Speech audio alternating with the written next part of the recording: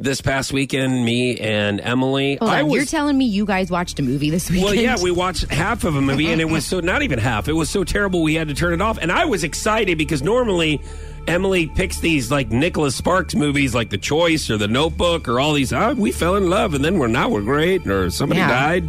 And right, this Get one, a Life. What are those about? This one is like, hey, this couple goes to a cabin in the woods and he handcuffs her to a bed. And I'm like, all right, I'm listening. And she goes, and then this guy has a heart attack and dies, and she's stuck handcuffed to a bed. Oh, no. And there's nobody around. They're in the middle of the woods all weekend.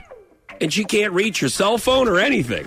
Oh, no, her cell phone. I mean, that's where your mind goes first. So don't, she can't get up and go to the bathroom, you know. Well, but you just don't go to the bathroom or the bed. That's fine. Right. But he's dead on the floor, and then she's in there. So I'm like, wow, this sounds pretty exciting. It's called Gerald's Game. I don't recommend it to anyone. And we're reading the storyline. We're talking about it. We're like, all right, this marriage, they try to spicing up the relationship to a remote lake house.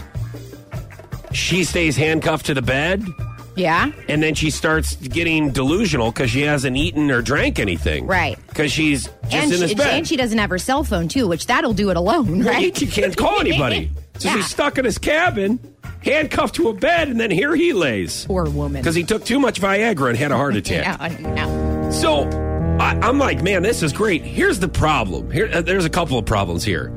They got right into it. Like, right off the bat, the movie, he dies and she's handcuffed to the bed. And I'm like, no. You're trying to tell me for the next hour and 43 minutes that it's just going to be this guy dead on the floor and she's going to be handcuffed to the bed? Oh, no. I need something else than this, Castaway. Right. And there's not even a volleyball in here that she can talk to.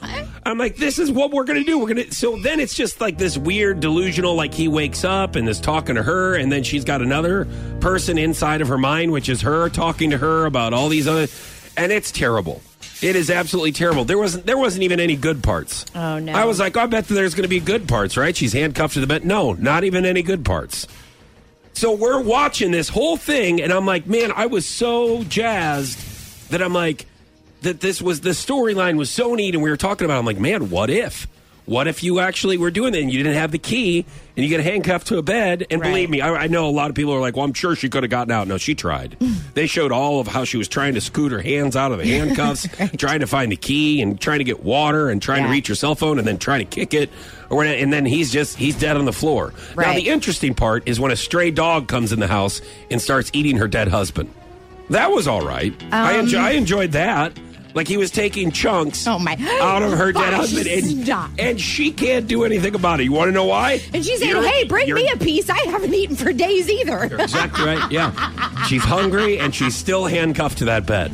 Now, you said that you didn't finish this movie, right? No, we couldn't. It was terrible. Okay, it was awful, and it sounds good. I understand what you guys are thinking, because it sounded awesome. The way we're talking and doing research and then watching, and we're like, open mind, keep an open mind, keep an open mind. And it just got worse and worse. Okay, but you should have waited towards to watch it at the end, because what happened was she realized that she could tell Siri to call 911, and so all of that torment was wasted. She just had to kind of think outside the box, and she could have gotten help that way. Don't you know that it's 2018 and you don't need your hands to call someone on your cell phone? It's very true. Isn't that interesting? Normally, I would say thanks a lot for ruining it, but I wish you would have ruined the whole plot line and the ending before we even watched Gerald's Game.